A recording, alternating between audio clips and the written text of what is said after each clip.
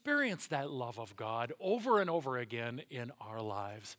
And I've invited a friend of mine and one of our church family members, Lisa Brodeen, to come and share a little testimony with us about how she has experienced the love of God in her life over the course of the last few months and years. Yeah, 3 years. And I know, Lisa, you are very excited to be up here in front of everyone today, right? Right. Yeah. I'm more of a behind-the-scenes kind of girl. Well, we're very thankful for your willingness to share a little of your story with us today. Let's start by telling us, who is your family here at Friendship, and how long have you been coming to Friendship Church? My husband Scott and I started coming to Friendship Church back in 1995 with our 2 boys.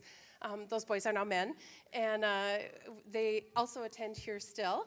Our oldest son, Andrew, is married to Heather, and we have 2 grandchildren, Eli and Vivian, that are just a joy. And Lisa, could you tell us a little bit about your kinds of churches that you grew up in? And then when did you actually, in faith, commit yourself to Christ? I grew up in the United Methodist Church. My parents brought us to church faithfully every Sunday. We attended every Sunday. And then I also grew up in the youth group there on Wednesday nights, kind of similar to here, actually. And I totally would have considered myself a Christian my whole growing up time.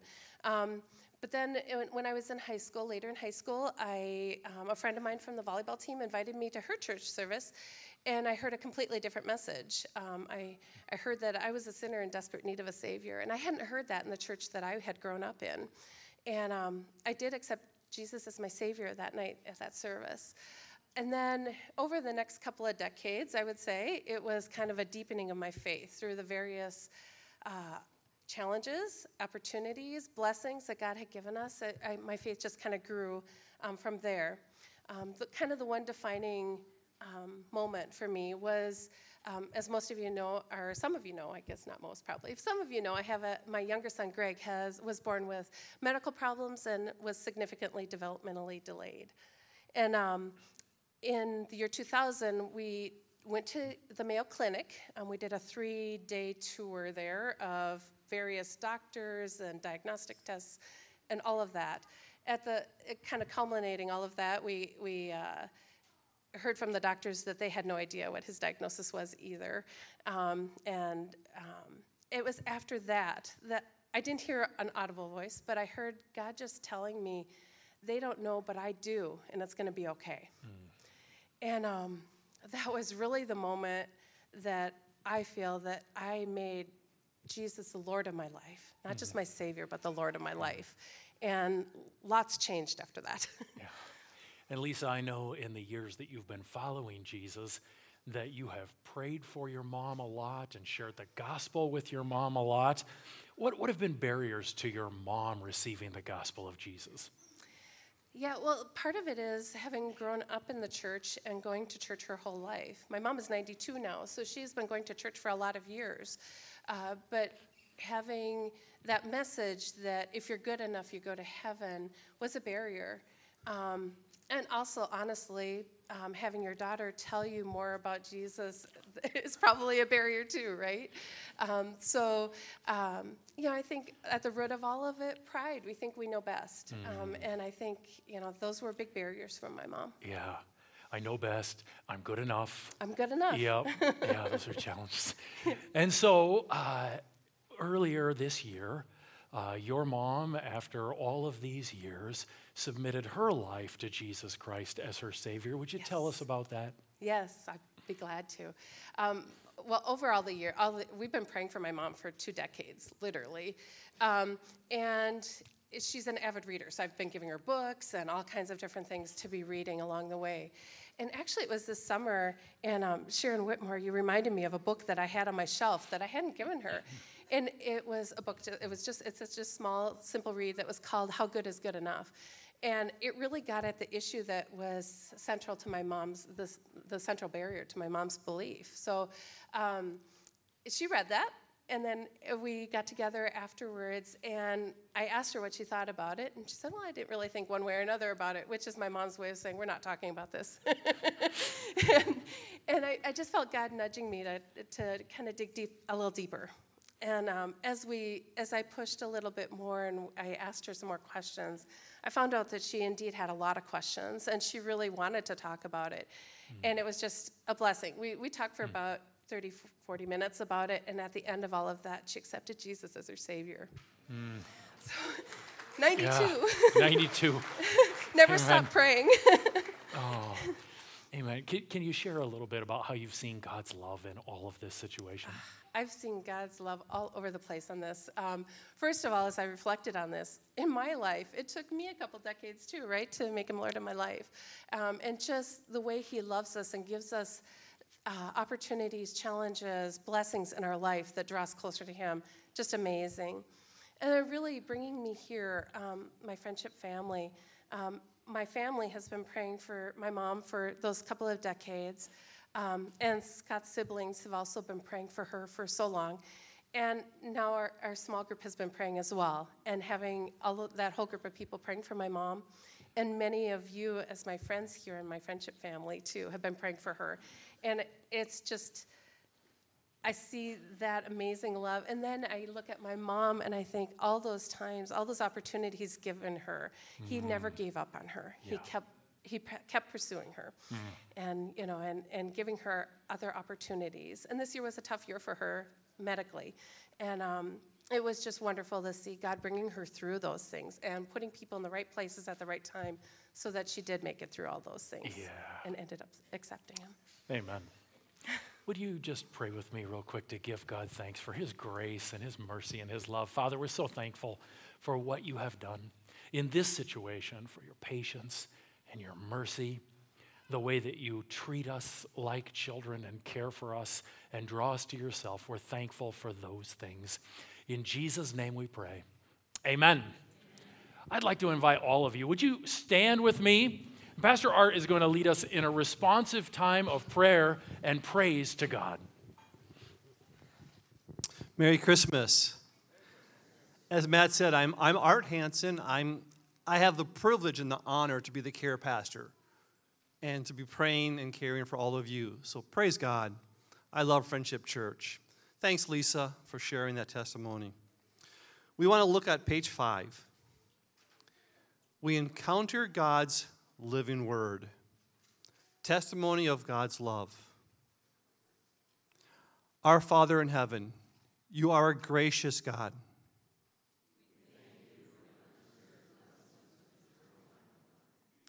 Our Father in heaven, you are a merciful God.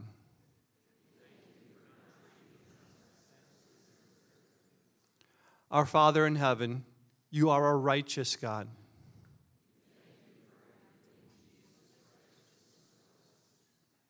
Our Father in heaven, you are a holy God.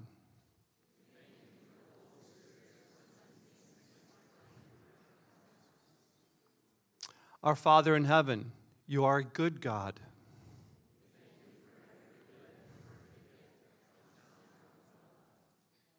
Our Father in heaven, you are a redeeming God.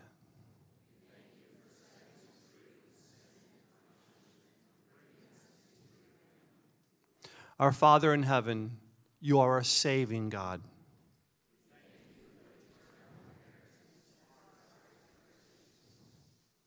We worship and adore you. We are your holy people. We will serve you and you alone.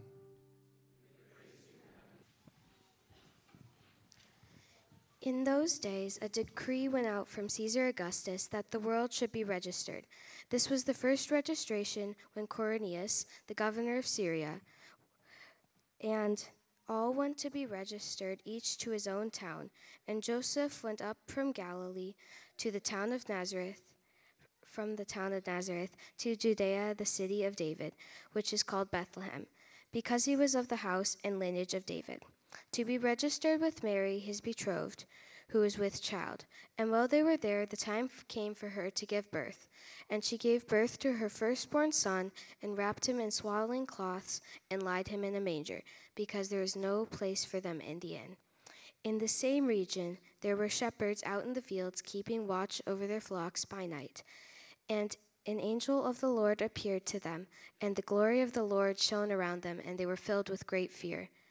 And the angel said to them, "Fear not, for behold, I bring you good news of great joy that will be for all people. For unto you is born this day in the city of David a Christ, a Savior who is Christ the Lord. And this will be a sign to you. You will find a baby wrapped in swaddling cloths and lying in a manger." And suddenly there with the angels a multitude of heavenly hosts, praising God and saying, "Glory to God in the highest, and on earth peace among those whom he is pleased."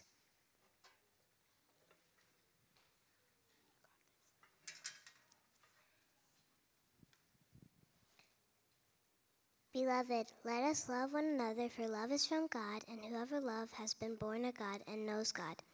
Anyone who does not love does not know God, because God is love. In this, the love of God was made manifest among us, that God sent his only Son to the world, so that we might live through him. In this, the love of God, not that we have loved God, but that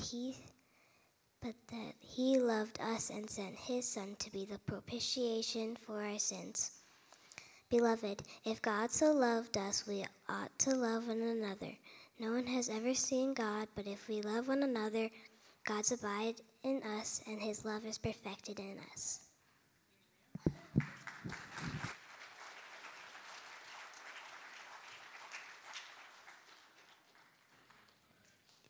Thank you so much, Bell Girls.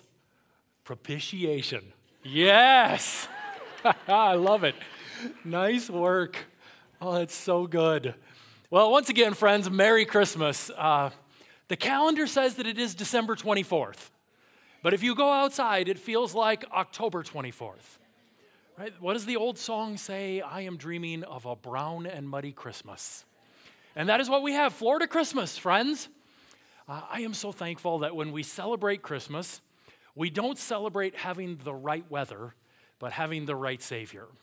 And that's what we do here today. We've been celebrating Christmas here at Friendship Church through a sermon series called God Is, in which we are talking about the attributes of God that are most clearly seen in the birth of Jesus Christ. And what kind of attributes have we seen thus far? We've seen that God is sovereign, God is holy, God is just, God is merciful. Next week, we're going to see that God is faithful. You want to be encouraged? Come next week and hear about the complete faithfulness of God. But today, we're going to look at that attribute that may have popped into your head first when you heard the phrase, God is. God is love.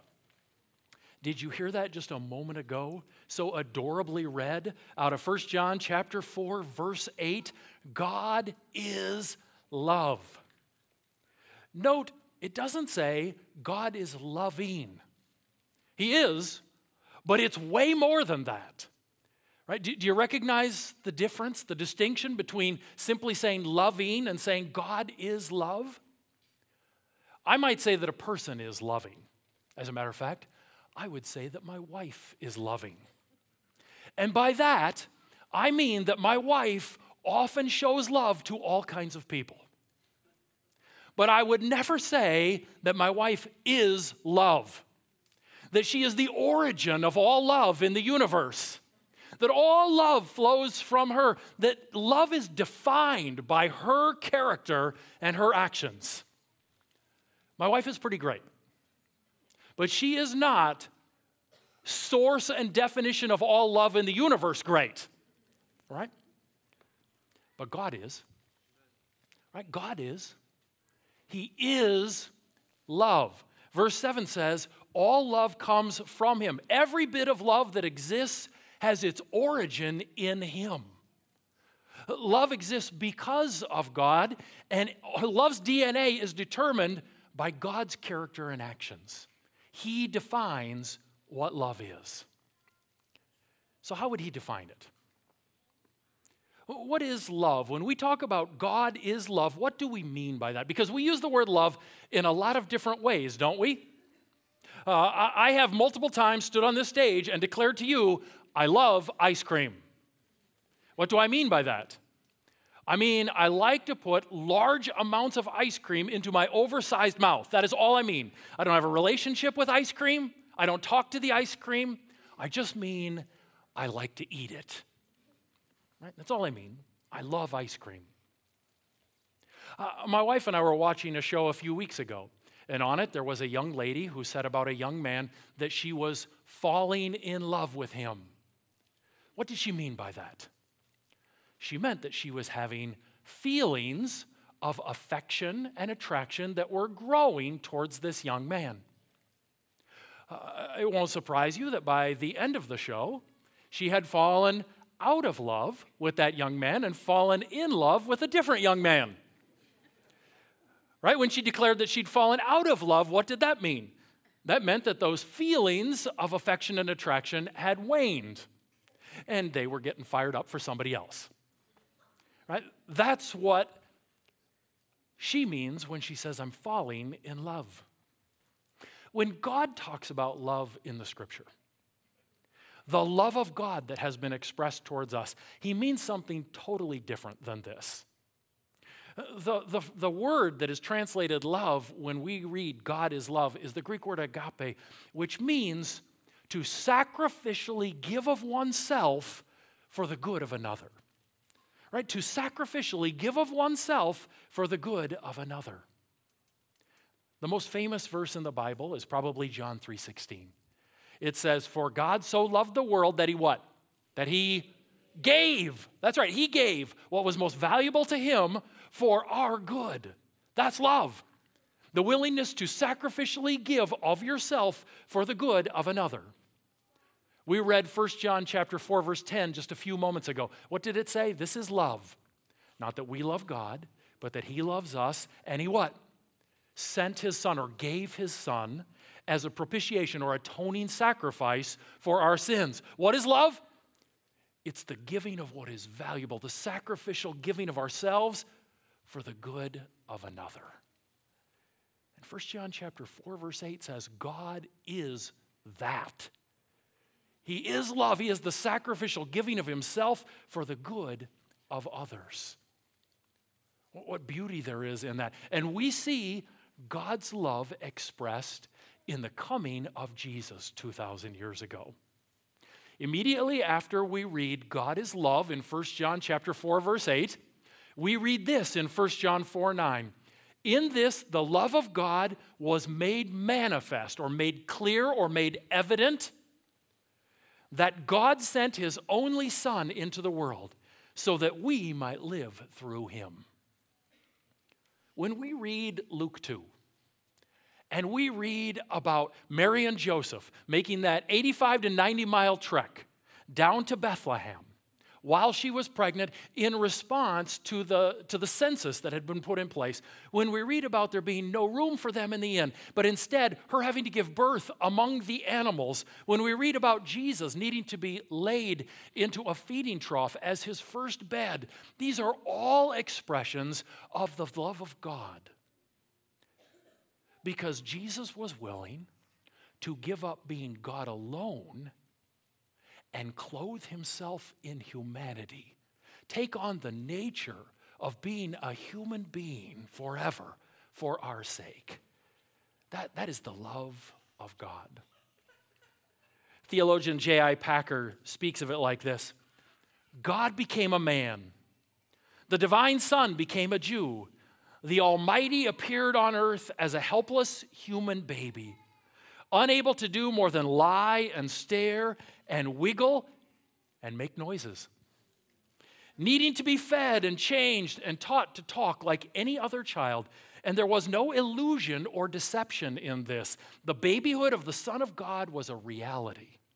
The more you think about it, the more staggering it gets. Nothing in fiction is so fantastic as is the truth of the incarnation. It is impossible for us to understand all that Jesus sacrificed to become a man. We don't understand the stooping involved to go from being God to being God and man. C.S. Lewis tries to illustrate the sacrifice of love that is involved like this. He says, lying at your feet is your dog. Imagine for the moment that your dog, and every dog, is in deep distress. If it would help all dogs in the world, would you be willing to become a dog? Would you put down your humanity, leave your loved ones, your job, hobbies, your art and literature and music, and choose instead of the intimate communion with your beloved, the poor substitute of looking into the beloved's face and wagging your tail, unable to smile or speak? Christ, by becoming man, limited the thing which to him was the most precious thing in the world, his unhampered, unhindered communion with the Father. Dare I say that I'm not sure this illustration paints the full picture, because the difference between human beings and dogs is nowhere near the difference there is between infinite, almighty, majestic God and the human creatures that he has made. It may very well be that this illustration would resonate more with reality if instead of dogs, Lewis had chosen termites. For the sake of all of termite kind, would you be willing to become a termite?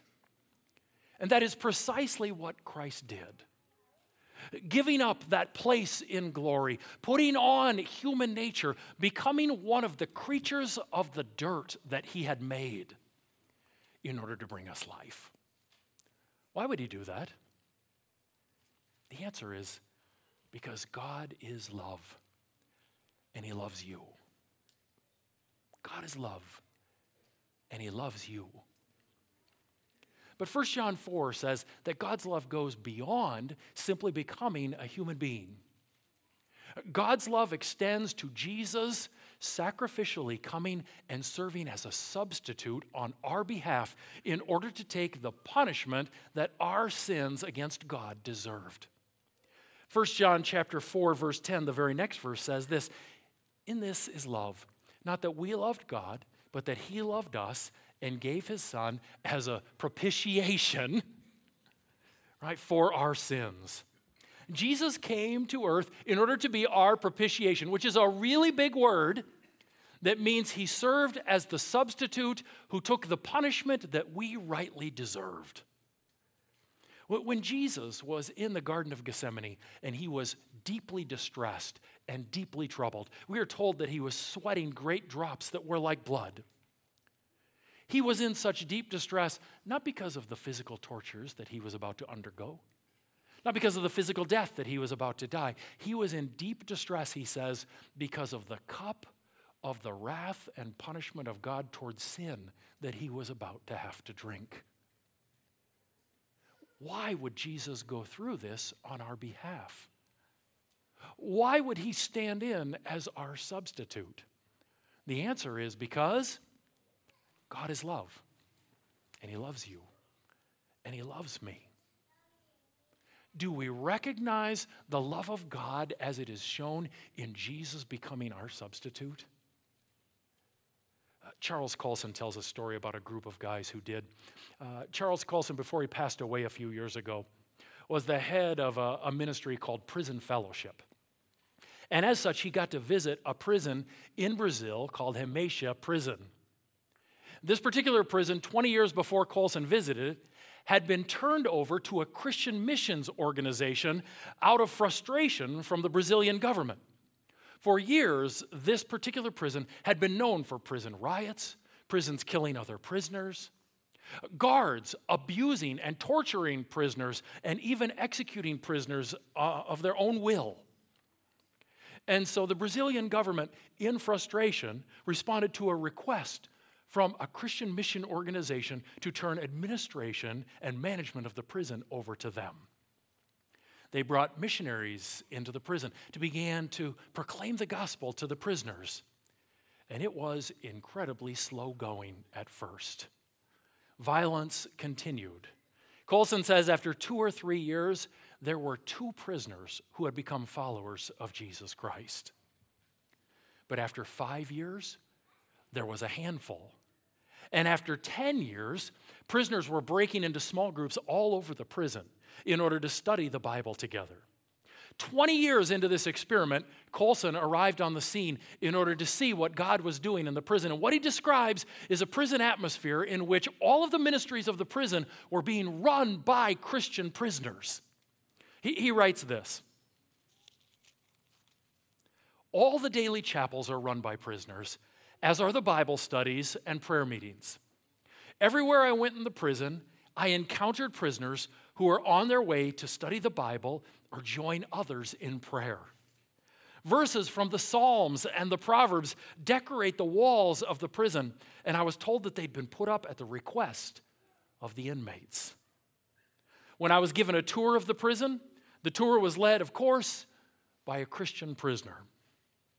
As we toured the prison from top to bottom, we reached an area that was underneath the facility. My guide told me that this is the area where the notorious punishment cells that had been used to torture, starve, and kill prisoners were located. As we walked down the corridor to the main cell at the end of the hall, my prisoner guard put the key into the door lock. But before he turned the key, he asked me, "Are you sure you want to go in?" Then in a quiet and hesitant voice, he told me, "There's still one prisoner in the punishment cell." I was curious and a little impatient. After all, I'd been in the worst torture chambers around the world. And so I replied, "Yes, I want to go in." But I wasn't fully prepared for what I found inside. Slowly, my guide swung the door open, and I saw the inmate in that punishment cell. A beautifully carved, life-size crucifix, Jesus hanging on the cross. I was astonished and confused about why it was in there, and I turned around to get an explanation from my guide. And all he could softly say, through the tears running down his cheeks, was, "He's doing time so that I don't have to." Jesus did the time so that I don't have to. He paid my price. He took my punishment. Why would he do that? Because God is love, and he loves you. Why does he love you? Why does he love me? Does he love me because I am just so stinking lovable? I am just so lovely? No, that's not the message of the Bible. As a matter of fact, Romans chapter 5, verse 8 says, "It was while I was in the midst of my sins and rebellion against God that Jesus chose to go to the cross on my behalf, that he chose to die for me." It wasn't because I'm lovely. It wasn't because I am extremely lovable. It's because God is love, that he loves me and he loves you, and he gave his son as a sacrifice on our behalf. God is love, and he loves you. Have you ever placed your faith in the God who loves you? John chapter 3, verse 16 that I referenced earlier says, "For God so loved the world that he gave his one and only Son, that whoever believes in him, the one and only Son, will not perish, but have eternal life." Have you ever believed in the one and only Son of God? Have you ever placed your faith in his salvation? Have you ever said, "Lord, I repent of running my own life my way, and instead I acknowledge you are meant to be king over my life. I want life your way"? Have you ever placed your faith and your trust in Jesus? If the answer to that is no, Jesus invites you to do that right now, to place your faith and your trust in him. If the answer to that is yes, you've placed your faith and your trust in Jesus, then we want to celebrate that together by taking the Lord's Supper or communion with one another. We want to celebrate that by taking the bread that represents Jesus' body that's been given for us, and the cup that represents his blood that was shed so that our sins might be forgiven. We want to celebrate that by recognizing that Jesus died on our behalf and then was raised to new life so that we might have new life forever with him. Today, as we celebrate that and take the elements together, I want to invite you, if you know Jesus Christ as your Savior, to come and take these elements with us. We're going to have 4 of our pastors lined up across the front. And the ushers are going to come and dismiss you by row from back to front. And we'd invite you to come and take the elements with us in the front. And there's little trash cans that you can throw those cups in when you're done. And we want to celebrate this Lord's Supper, the communion together, and celebrate what Jesus has done in remembrance of him. I'd invite you to turn in your worship folders to the page that has the Lord's table on it. And in a moment, there'll be a part where you can respond to what I'm reading. Those who are disciples of Jesus Christ are invited to participate in the Lord's Supper with us. The bread and the cup represent Jesus' sacrifice on the cross, where he took the punishment for our sins so that we could be cleansed from guilt and righteousness. The bread. On the night in which he was betrayed, the Lord took bread, and when he had given thanks, he broke it and said, "This is my body, which is for you. Do this in remembrance of me." We eat the bread in remembrance of our Lord and Savior, Jesus Christ. The cup. In the same way, he took the cup after supper, saying, "This cup is the new covenant in my blood. Do this as often as you drink it in remembrance of me." We drink this cup in remembrance of our Lord and Savior, Jesus Christ. We proclaim the Lord's substitutionary death for sins and the forgiveness we have received through it until he returns. We'd invite you to take the elements as we worship the Lord together.